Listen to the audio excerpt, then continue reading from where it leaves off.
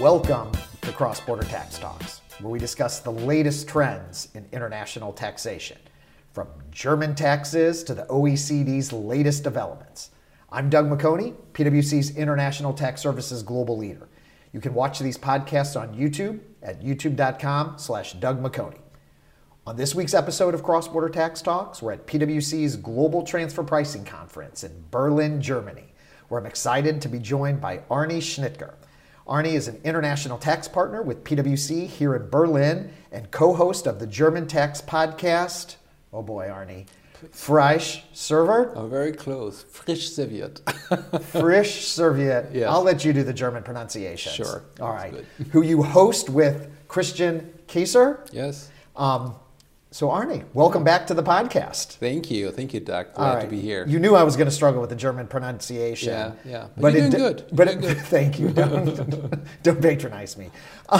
Which the translation of your podcast served fresh. Correct. Yeah. All right. I did have to Google that. I think you told me, but Yes. I did have to do the translation. Yeah.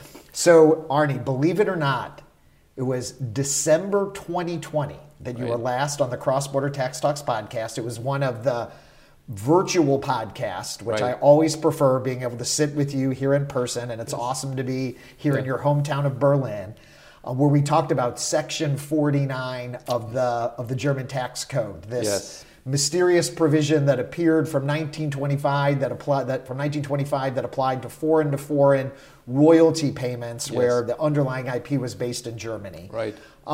We're going to talk about, I'll tell listeners, at the end of the podcast, I'm going to force you to do an update. I think you have Section 49 fatigue at this point. A little bit, but that's a cliffhanger, I guess. But it's still that's the cliffhanger to keep people listening to the end. Although you can't scroll through these podcasts, as you well know. But it was September of 2022, so just a few weeks ago, that I was honored to join your podcast, where we talked about the book Minimum Tax. Right. Was it the first podcast that you had done in English? Actually, I think it was the second one. We had one with Georg Kofler about Pillar 2 in European law, which we did in English, which was interesting because he's Austrian. So an Austrian and German trying to speak in English. So it's going to be something I don't know. It makes sense. But so it was the second one, and actually was very, very well perceived. People really liked it, actually. People commented on it in German. So On which podcast? On yours, basically, On ours, actually. On ours, Well, that's fantastic. And for those listeners that want to check it out, I talked about the book Minimum Tax. Right. And we kind of explained why the book Minimum Tax is not a QDM-TT or Pillar 2, but comparing it to some of the Pillar 2, the Pillar 2 rules. So my first question before we begin, what do you prefer, Arnie, being the host or being the guest? It's a good question, actually. I don't know. Can I answer this after this? I don't know. You've been on before. Yeah, actually, you know what? I think it was a lot of fun to be here. And actually, it's also fun to be here in the studio. We do our podcast still virtually. And I have to say, this one I really prefer. I mean, I told already you before, maybe you should talk to our German management team, but we need the studio as well. Right. Maybe I'm going to enjoy my own podcast even more. So we're recording today, for those that are actually listening to this and not watching on YouTube, in a hotel, in a conference center here in Berlin. But we do have the cameras set up, and so many listeners, I think, prefer to. And I'm like one of the kind of guys that prefers to watch my podcast as opposed to listen. But that's not always easy to do. But just to be joking, I think it's really fantastic to be also a host, simply because you meet so many fantastic, people joining the podcast, and I think that's what I really enjoy. Even though it's also nice to be here and meet, of course, in person of such a long time, especially. Well, thank you, and I will tell you that I have a strong preference to host as opposed to be the guest. I feel a lot more pressure as the guest as opposed to, it's a lot easier to ask the questions. So I'm glad the tables are turned here, and I can be the host and you can be the guest. So what I really wanted to spend some time today talking about, Arnie, and we'll get to a couple of the other German topics, I guess, in Section 49, and I also have some questions about your anti-hybrid rules. But really wanted to spend some time on Pillar 2. Right. I think the last kind of Pillar 2 podcast that I had Callum Dewar, who is one of our international tax partners in the U.S., talking about deals. And I heard a lot of feedback from that podcast because I think the light bulb went on for a lot of people. Like, even though these rules haven't been enacted, they're still in play. Right, because of the transition rules and because of any transactions that have occurred after the date of announcement in December of 2021, this year, even though there's no rules kind of officially law, we're still in play. So I think it's really relevant for taxpayers, advisors, academics that listen to the podcast, really how important Pillar 2 is. And I think what a lot of the naysayers from Pillar 2 that I've talked to, looked at what's happened with the EU directive and the lack of the EU to be able to get unanimity as potential evidence that, well, Pillar 2 is going to fail. Is this really going to happen? Right. And so, a few weeks ago, I think it was in September of 2022, there was a joint statement from Germany, Spain, Italy, and the Netherlands, I might be missing one, about Pillar 2. So tell me about this, because this was really big news. And I think this took many of us by surprise, as there were discussions about enhanced cooperation. Sure. But Germany came out, and what did they announce? Right. Well, basically what they announced, no matter how the discussion will play out on European level, Germany, including those other countries you just mentioned, gonna move forward and just implement those rules. And it's actually interesting because when the statement was published, we of course heard a lot of also requests from the network and also from clients internationally. For us, it was not even such a surprise. And why is that? Well, you might have heard Germany has been a supporter of this initiative for quite some time, and we've been hearing about this development, let's say, for the last 2 or 3 years. Oh, yeah. And so therefore, we always expected that Germany, no matter what will happen, will move forward to that, because it's being seen as something which is the right thing to do, creating a level playing field. And therefore, when the statement was made, it's really something which was almost kind of expected. But now, of course, as this is out there, politically, that's a very strong statement, as you can imagine. And therefore, now you can also imagine that I think the works on these rules are, of course, probably getting some speed, getting some traction. We expect also, rules as we hear it, maybe end of this year, maybe first quarter, basically, because if they need to be implemented by 24, there's obviously some time in the legislative process. And as you've also probably seen, a lot of other countries already launched their rules. And now as we're one of the countries supporting that, of course, we don't want to be in a position that suddenly we're lagging behind. So therefore, for us, it was not really so much of surprise. But I can imagine that outside, if you don't follow it so much, you can see, this is now really a big statement for us. Yeah, and I think that was kind of one of the maybe misconceptions for some of us that we're so closely tracking what's going on from an EU perspective. Right. Maybe some of us lost sight about what's taking place in the specific jurisdictions. And I think it's Germany, Spain, Italy, Netherlands, and France were the five. I think I had missed France. Yeah. So you said that you expect rules maybe to come out in the last quarter here of 2022 or the first quarter in 2023. How does the German legislative process work? Because we've spent a lot of time on the Cross-Border Tax Talks talking about the U.S. legislative process and the need, because we were expecting big U.S. tax reform, and what we ended up with, as we talked about on your podcast, the book Minimum Tax. Tell listeners kind of how does that work from a German perspective and kind of the process. So I have to say it depends a little bit. So as always, it starts with the draft. And the first question, is it a draft just from the ministry or is it a draft already from the government? That's the first question, which we don't know yet. I mean, these rules are quite complicated, as you imagine. So exactly. So I would not be surprised if there might be a first draft from the ministry. And I would also expect that there will be some reconciliation. So how usually it works, especially for those complicated rules, you have drafts which are sent out to different stakeholders, sent out to different organizations. To give them a chance to comment. Exactly, to comment on that. And I would expect something similar, of course, as well here. And then basically, ultimately, it will go into first official draft, and then basically it's going to be going through our parliament. Actually, we have two bodies, basically. One, it's the German parliament, then there's one lower house, you might say so, where the different states have to consent to it as well. And that's then basically the process. And obviously there will be also official hearing where basically also experts will be heard too. And then in Parliament it has to pass as a normal bill and then be enacted basically. And that has to be done during the year, next year basically, in order to be applicable for 2024, which we expect will be the date of application. But of course, that's all to be decided in the process. Sure. Yeah, and we should caveat that because I'm going to ask you to speculate too a little bit. So you had mentioned kind of effective date. Is it still kind of the view that and I do think it's kind of interesting that for tax years beginning after or on or after December 31st, 2023, I'm not really aware of many taxpayers whose tax years begin on the last day of the calendar year. Right. But I guess that gives, still the it's enacted in 2023. So is it your speculation that there would be the income inclusion rule that would apply effectively for 2024 and then the undertax payment rule for 2025? Well, that's the question. So 24, that's the current speculation at least. Okay. Again, as said, that's something we don't know. We need to see what the draft law is foreseen. But I mean, so far I would expect it's 24. And then with the undertax payment rule, we don't know. So it would make sense to push it a year back. But I would also not be surprised also if it's all in 1 year applicable. So all going on 24. Interesting. Also something which could happen. We will see. At least it will provide for a application in a constant manner, in a constant way. So we'll see what the final draft law will say. Yeah, and as you know, that's very interesting, particularly for U.S. parented groups. Yeah. Obviously for German parented groups with the U.S. subsidiary, the income inclusion rule would potentially tax any of those U.S. subsidiaries. But then if you're a U.S. parented group with the German sub and the undertax payment rule, and I think one of the things that I've seen as I've looked at a number of companies and a number of different industries, it's been very interesting and surprising to me, frankly, the number of U.S. companies whose globe rate is below 15, primarily driven by the incentive regimes that the U.S. have,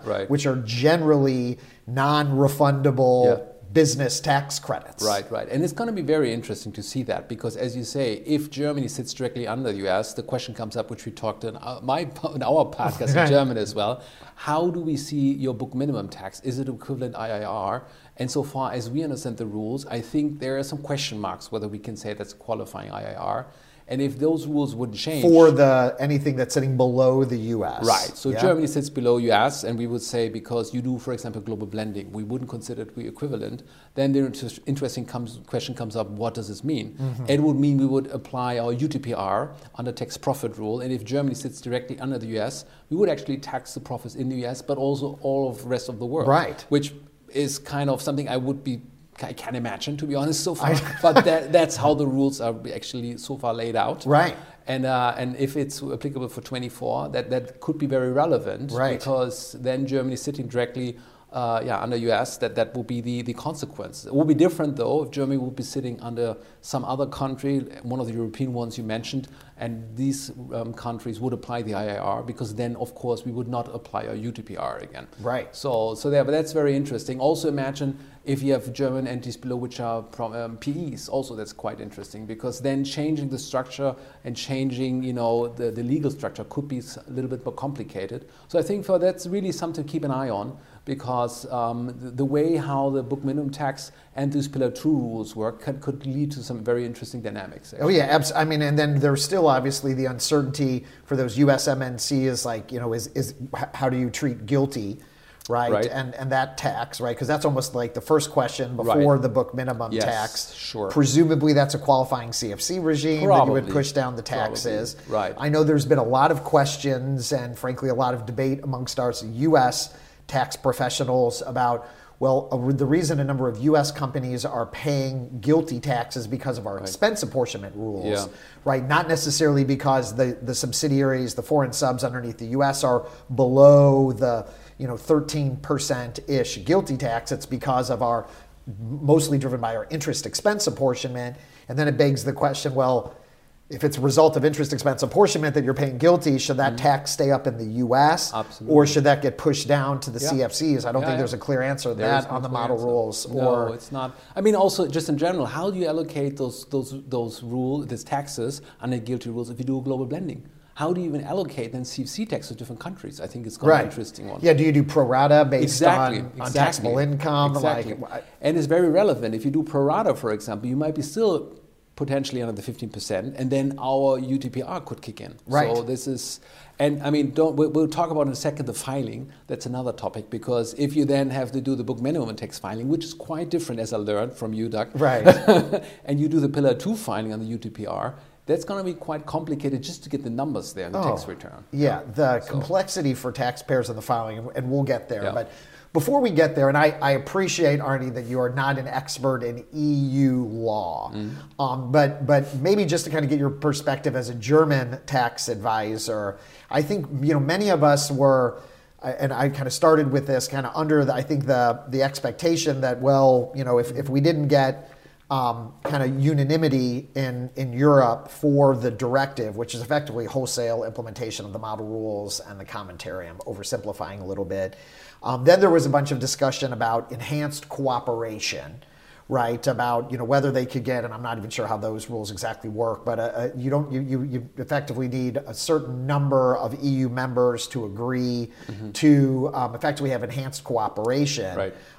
And I think some of that manages some of the potential issues with respect to EU law, on cross-border EU law. Right. What changed in Germany, or what is kind of the Germany's kind of view of that? Right. That's a good question. So, I mean, one, we need to see, of course, that Germany is of the view this is the right way to go. Just to create a level playing field all over, basically. So that's politically something which should be achieved. And therefore, of course, no matter what instrument we can use, if I might say so, in order to encourage other countries to follow this, we will probably try to apply that. So therefore, directive, of course, is the most favored one, so if I might say. And as you might have seen, there are some discussions around, and the outcome is still unresolved. The G5 statement you have seen, and then there might be others kind of initiatives as well. But I think there's one interesting element I just want to allude to very quickly, because in the beginning, when the whole process started, there's also the question about to what extent are those rules in line with the fundamental freedoms, which is primary law. And I think that's probably what you're alluding to. Yes. So for the ones who haven't looked at European law, the principle is that discrimination of cross-border situations is not allowed under European law. So what does it mean? It means if you have a set of rules which primarily apply in a cross-border context, you in principle have the question on the table, is this something which is against fundamental freedoms? Now, if you take Germany with a rate of 30%, I think it's fair to assume in most cases it's going to be cross-border situations where those rules will apply, even though, of course, we know, especially for the losses and treatment of deferred taxes, there might be situations where you also have a possibility to apply it within Germany. But I would say the majority of cases are cross-border. Now the question comes up, is this in line with the fundamental freedoms? And I think there, the question to what extent we have a directive is very relevant, because a directive, I think the argument is out there also that you as a member state are forced to implement those rules, which gives you some relief on the discussion of the fundamental freedoms. If now we don't see a directive, I think it's going to be quite interesting to see how this will develop, because then it will be, again, unilateral rules in the end, especially if it's just based on a G5 statement. And then there is also some discussion between tax professionals and university professors to what extent there might be still an overriding principle to say level playing field is now, which will be accepted as well under European law. And quite frankly, I think this is at the end something the courts will rule about. But it's interesting to have this in the back of our head, because we're all looking at what's going on politically, but forget about this discussion, which was really something at the starting point when we talked about Pillar 2 rules 3 or 4 years ago, and has been somehow almost forgotten. Right. One of the things that I'm very interested, particularly, if there's not a directive, I mean, frankly, this is an issue even if there is a directive, as we think about kind of BEPS 1.0, as we think about some of the anti-hybrid rules, for example, is, there seems to be kind of this general view and principle that every country that adopts these rules is going to adopt the exact same set of rules, which is almost kind of required as you start to think about how taxes get allocated, or how that income and ultimately the taxes get allocated across the variety of the various jurisdictions that actually implement these rules. I think if we look back at kind of BEPS 1.0 and the anti-hybrid rules and the CFC rules in Europe, every country kind of adopted a little bit different. And it's going to make things extraordinarily complicated, I think, particularly if we have different jurisdictions implement QDMTTs. Like, what does the filing look like? How practically can that work? And I think it can just create extraordinary complexity for frankly, both advisors and taxpayers as we think about having to make various tweaks to various domestic law, and then understanding how those taxes get allocated, because this really is intended to be a global tax system. That's the idea. And I mean, we have to also give the credit that there was really the attempt to make those rules, as let's say defined as possible, also as complicated because of that as possible at the same time. But of course, the attempt was to really have one set of rules which is applied all over the world. But I mean, the reality as we know it, there will be always some deviations simply because of different interpretations. Right. Maybe sometimes also where there is, let's say, some room for interpretation, local parliaments will take a different view. Right. Because in the end, this is just a framework. But if you go really down to the nitty-gritty details, as we all know, there might be always deviations. And that's, of course, frankly, a concern. I mean, it could be only a few % of deviation, but they can, of course, materialize. And then it becomes really interesting, especially when you go to the filing, and Doug, this is something Germans I'm ready love to now. Do. So for everyone on the podcast, Doug and I were talking about this for quite some time. And the views, what is important for different countries. And in Germany, we know about these rules for 2 or 3 years already. In most cases, German companies also will expect not to be materially hit simply because we have very stringent CUC rules, which already provide for a taxation. So in Germany right now, the big topic is for a lot of our clients, how do we make sure that we at least provide a accurate tax return? And therefore we have a lot of clients now looking into that. And if you look to these model rules, you see that there are really a lot of deviations. And if you look through the different data points, the big question comes up, how do you make sure that you even get those numbers into your system, into your tax reporting system, on an even global basis? So there's, as you can imagine, is a big challenge. And then the interesting question comes up to the deviations we just talked about. How do you even make sure that the deviations will basically be caught? Right. So if you look at those rules right now, how they basically are structured, they basically require you a local kind of filing, basically, as it is right now. Right. It's like an information tax return, or so to speak, where you basically just collect all the different data points. At the ultimate parent entity. Well, hold a sec. Yeah. Under these current rules, you actually do it locally as a starting point, and then you can deviate that you say one entity in one country can do the collection and filing for all these entities. Fair enough. Option 2 and option 3, that's what you talked about. You do it centrally, for example, in the US, but only under the condition that you have these exchange information agreements in place, which we don't have yet. So we don't have any of this. Nothing yet. So we will have to see how fast those information agreements will be concluded. Until that point in time, you basically have another local filing requirement in order just to prepare to do a filing at the UPE, at the ultimate parent level. Right. So you have to collect all these data points. And then, of course, we have the qualified domestic top-up tax as well, the QDMTT, as you mentioned. That's going to be another filing there. So that's going to be also interesting, how any information which are centrally kind of collected, how this involves like a local filing. And last but not least, I think it's going to be interesting how this plays out, because of course, you would say it's easier to do centrally and all prepare that, because then at least you do only one filing, you don't go all the world. Exactly, which I went straight to that option. Absolutely. Yeah. But the interesting question is then, to your point, there will be deviations. And you have some countries who have very stringent rules, what is required from a filing perspective, and penalty rules. To what extent you want it centrally and want to basically trust that you capture all the deviations. It's interesting to see whether taxpayers might take the option, well, for those countries, maybe it's better to do the collection on the ground where really the numbers are sitting and making sure you comply with those rules and then report it up and collect it there. So it's going to be very interesting to see which kind of direction this goes. But I can certainly say this is going to be, let's say, really an interesting exercise, which we have all in front of us and which will take a lot of efforts, I guess, on all sides. Yeah, one question I should have asked earlier that I didn't, because you had mentioned the QDMTT. Right. Do you anticipate Germany implementing the QDMTT? Absolutely. Yeah. It feels like almost any country is going to be adopting this. I kind of feel that's inevitable. Yeah. Do you think that would be sort of in the same timeline as the UTPR or as the IIR, or? I honestly, I do not know. Okay. Anticipation is also, it should be somehow aligned. I mean, I don't see any reason why you would do this on a later point in time, but that's pure speculation. Yeah, makes sense. Sure. All right, so going back to the compliance part, and you and I have had a bunch of conversations over the course of the many months and last couple of years on kind of the difference between kind of what some of the German taxpayers and U.S. taxpayers, kind of their approach to Pillar 2. Right. Whereas you had mentioned that a lot of the German taxpayers are starting with, how are we going to comply with this? Yes. Right. And I think a number of the U.S. taxpayers are starting with, well, how much tax are we going to owe? And to your point, because of guilty blending, right, with it's still very possible for U.S. multinational to have low tax CFCs and higher tax CFCs, and still may not even pay any guilty tax because of the way blending works.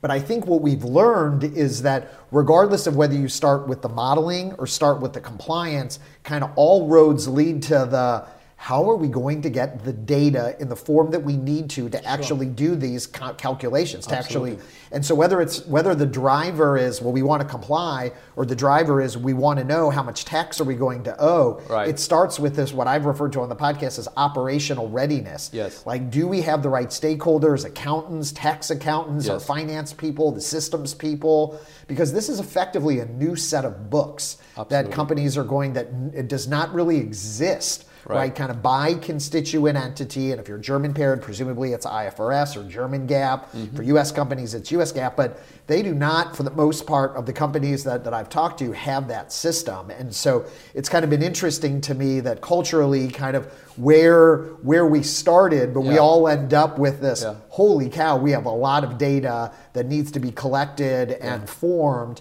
to be able to do these calculations or comply. No, that's definitely a difference. Maybe you can say culture.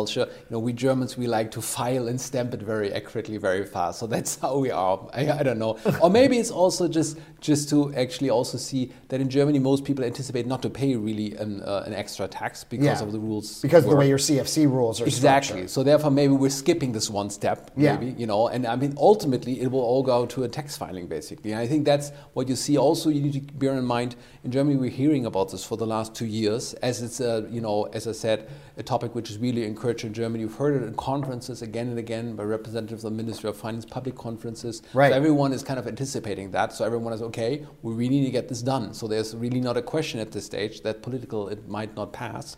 I mean, of course, you never know nowadays. Of course, we have energy crisis in Europe. There's always something you never 100% know. Right. But I still would say, given the fact that in the summit where we talked about support in Germany for the companies from energy crisis suffering, the question about how do you finance that was brought up, and also this Pillar 2 rules are being seen as one element of that. Of a way to actually increase potential corporate tax collections. Of course, leaving aside how much taxes will be really levied in the end, but of course, politically it's something which is part of it. So therefore, so definitely it's something which we see a lot, and we see a lot of German clients who are now in the process already, looking into the books, looking how do they get the data points. Mm-hmm. So I think we're probably really one of the first countries very early on where taxpayers looked into that just to get ready, basically. Right. And the other comment that I would make from talking to a number of different taxpayers around the world is that there is more consistency with the systems that Germany uses, as well as your provisioning software, than what I've seen throughout the rest of the world. In other words, like the ERP systems can be a lot more disparate. And now, of course, it depends obviously on the taxpayer, but I just think that there's been just more I've seen more consistency in Germany than I have, for example, in the U.S., where you can sometimes have a dozen different ERP systems. And if you've done a lot of deals or whatever, I'm sure it's still a challenge in Germany and the U.S. or wherever. Yeah, exactly, that's what it is. I mean, it depends on each taxpayer. But I mean, I think there are certain taxpayers who use already technology yet at this point in time to do your tax returns, and that's something you can leverage upon. But maybe it's a good starting point to even consolidate. Absolutely. Yeah. All right, so let's move on to another topic that I know you're exhausted talking about. I think we had like a 50-minute podcast almost 2 years ago on Section 40. Was it 50 minutes? It was 50 minutes. I went back and looked before this. I was like, I'm not sure what we talked about. I did not go back and re-listen to it. But for listeners that are interested in more detail, we give the whole kind of gory history of it and where we are. Where are we now? We're almost 2 years later. Maybe if you could just remind listeners briefly, what is Section 49 and kind of where are we? So I'm trying to make the 50 minutes into at least a minute or two, just to summarize it all. So what we have this provision which basically provides for a taxation even if transactions occur outside of Germany. So let's say a payment going for royalties between two taxpayers who are not residing in Germany can trigger German withholding tax. And you might ask us how is this even possible, rightfully. The reason is that the German tax code foresees once there's a registration for some IP, for patents or for trademarks in the German register, the German tax code foresees that this is subject to withholding tax. Or if you sell off the IP, you can also be subject to tax in Germany and do a tax filing and subject to a tax. So this I will, just to interrupt there, remind listeners that the U.S. rule for sourcing for royalties is based on where the IP is used. And so the U.S. rule arguably is similar because you could have a payment between two non-U.S. companies, but if it relates to IP that is used in the U.S., that is a U.S. sourced payment that could potentially be subject to withholding tax.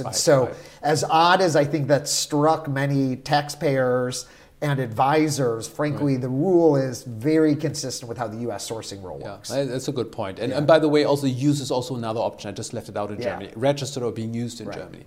So basically, this has been out there, and we have a lot of guidance on this as well. The German Ministry of Finance made it clear because there was some uncertainty. How do they see this? Because it became as a surprise when the discussion started. They made it clear, this is how we see it, as I just laid it out. And then afterwards, we also had some, let's say, administrative guidance, how you can make the procedure to declare and comply with law a bit easier, because not everyone anticipated the rule to be read like that. And then the question comes up, how do you do this if you make those two payments between two treaty countries? So it could be even between two U.S. entities. Because we have a double tax treaty between Germany and the U.S., and we were not allowed to basically tax it. However, in order to apply the treaty, we have a procedure which is kind of formalistic. We need to apply for basically for a certificate, which basically makes a statement that you're entitled under the treaty. If you don't have that, you would actually first have to pay it and refund it. And then, of course, as you can imagine, that's a lot of, let's say, crunching numbers and filings without any tax being levied. And sometimes a big check that taxpayers would have to write to know that they could then get the refund. Exactly. In order to basically streamline that, the Ministry of Finance already provided for a decree. It was last year where they basically stated there's a simplified procedure within a certain time limit, which has been extended again and again, which allows for the past to have a streamlined process where those certificates were not in hand. And I think it's really recommendable to use this procedure because otherwise, on the normal procedure, we have to pay and refund, and which obviously is much more burdensome. So that has been there already. And now we have a new law which is pending where there's also a suggestion to modify that. And the modification basically foresees that those rules are not applicable to payments to third parties because until the current rules, there was no distinguishment whether this payment is between related parties or third parties. And as you can imagine, that becomes very hard, because those third parties are not even aware of those provisions. And I can tell you, we have clients and we have taxpayers who basically, trying to apply those rules. And it's not always easy because your counterparty might be not aware of it. But I can also share that this is something which is happening in reality. So you see that in reality, really people follow those rules to a certain part. But there's a lot of taxpayers also where there's a problem simply because of the numbers of taxpayers involved and the third parties being involved just to even apply that. And because I think there's an acknowledgement that it's too hard to administer. And in most cases, anyhow, just a filing and the taxes will be repaid. There's a suggestion to abolish that. And then there are some certain other rules in the future to also make this more, applied and more, let's say, concentrated view. Only to territories which are defined under a very special law provision, like third countries where there's no collaboration. There's a bunch of, also other countries which are still covered by a special tax act. And from next year on, 23 on, those provisions will be only applicable for those countries if those were past parliament. But again, that's still subject to discussions. All right. So I think the short story is this has not gone away. I think there was some speculation in the tax press and elsewhere that maybe this could just get repealed and that obviously has not happened. So it's important that taxpayers understand. Look into it, for sure. Need to look into it. And because particularly of the penalties, to your point on Pillar 2, that they can be significant in Germany. So it's important that taxpayers still keep their eye on this. I think it's a matter to keep your eyes on it, especially for the past and the future. There might be some more focused application, but it's certainly something to be recommended to look through. And it's not suddenly disappearing as a whole, as a topic, even though hopefully becomes more pragmatic than after those changes are being implemented. Okay, so maybe we'll end things on the anti-hybrid rules, and this might even be more challenging to try to summarize in 2 minutes than the Section 49.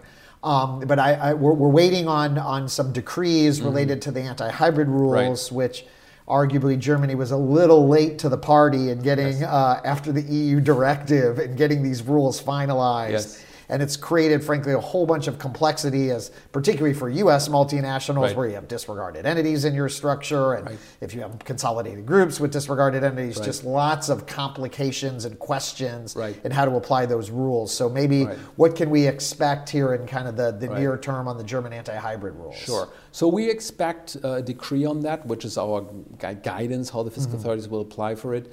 It was just a public event where it was mentioned that they're working on this right now, and it's also expected maybe even this year that there will be some guidance. And this guidance is really required because a lot of questions are out there. I'm just going to pick on 2 or 3 topics just to make it not overly complicated. As said by you, those rules are so wide that we can probably talk about this next 2 hours, basically. But I think one big question is, you need to be aware that our definition, what is a hybrid expense, is much wider than most countries. So if you have other countries where you just look at payments, we also think any kind of other expense can fall under it. So costs for any kind of goods which are sold can fall under it, depreciation can fall under it. If it's an intergroup acquisition is basically happening before, and there's no non-taxation because of a qualification conflict, any of those expenses can be caught by those rules. And then the other thing is also when you look at the imported hybrid mismatch rules, also the definition when you basically link like an income and an expense is quite wide. So therefore, there is a fear so far that we say any kind of expense in the group, which ultimately leads to income which goes back to Germany, which leads to expense in Germany, can lead to a potential imported hybrid mismatch rules. So it's going to be really interesting to see whether there will be some reading down and narrowing it down that we say there needs some more connection economically between those hybrid expenses and any kind of payments going out of Germany. If not, as you can imagine, it's going to get very complicated. Because assume you have a payment going from Germany somewhere to a European entity, from Europe to the US. You will basically have the whole US group scan, is there any kind of hybrid expense or double deduction expense. And where we have our disregarded entity, I mean, that gets really complicated. It's gotten really complicated. So it's going to be interesting what the guidance will provide on this one. Also, we expect how the GILTI rules will also be applied in this, and the double deduction scenarios especially. We expect very interesting how we're going to apply that. Because we haven't seen a lot outside from other countries on how those GILTI taxes and the GILTI rules apply in the context of anti-hybrids. So we'll be interested to see that. Very interesting. And then last but not least, documentation. What is required from documentation? Because in Germany, how it works, there is the requirement for taxpayer of enhanced cooperation in cross-border scenarios, which means you need to basically, at least if you have an indication that those rules are applicable, you need to make an effort to explore to what extent you're subject to those rules. And the interesting question is, what does it mean? Now, do you just basically ask in your tax group, hey, do we have any indication that there's any hybrid, payments basically which are allocated to Germany? Is this enough? Do you need to elaborate more? Do you need only at the entity which you're paying to? Do you need to look at the group level? What is the requision required? And last but not least, don't forget about collaboration clauses. What happens if you have an intra-loan group agreement? Do you need to have a collaboration clause which allows you to ask those questions? Because a lot of times you might ask the question, but you don't get an answer. So is there a requirement to have this in your agreement to comply with these rules? Because if you don't comply with the rules, the tax order at some point in time might make the statement, okay, you have not complied, I'm assuming the negative towards you, I'm assuming the rules are applicable and I'm denying the deduction. So that's going to be very interesting what the position will be there and to what extent taxpayers need to prepare also down the road in order to prevent that those rules apply just because of formalistic reasons actually. Got it. Well, we'll keep an eye on that. So. Man, a lot covered, Arne. Thank you very much. I think the common theme is just, there's just a lot of compliance and obligations for taxpayers to think about. And so we'll continue to keep an eye on Pillar 2. We'll continue to keep an eye on Section 49 as well as the anti-hybrid rules. But thanks for joining. Thanks for having me. All right. So thanks for tuning in to this week's episode of Cross-Border Tax Talks. Thank you, Arne Schnitger, PwC Germany International Tax Partner and host of the podcast called Frisch Serviert. Frisch Serviert.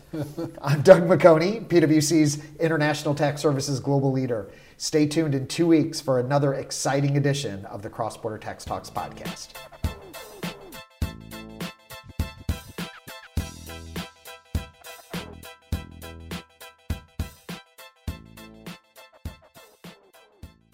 This podcast is brought to you by PwC, all rights reserved. PwC refers to the U.S. member firm or one of its subsidiaries or affiliates and may sometimes refer to the PwC network. Each member firm is a separate legal entity. Please see www.pwc.com/structure for further details. This podcast is for general information purposes only and should not be used as a substitute for consultation with professional advisors.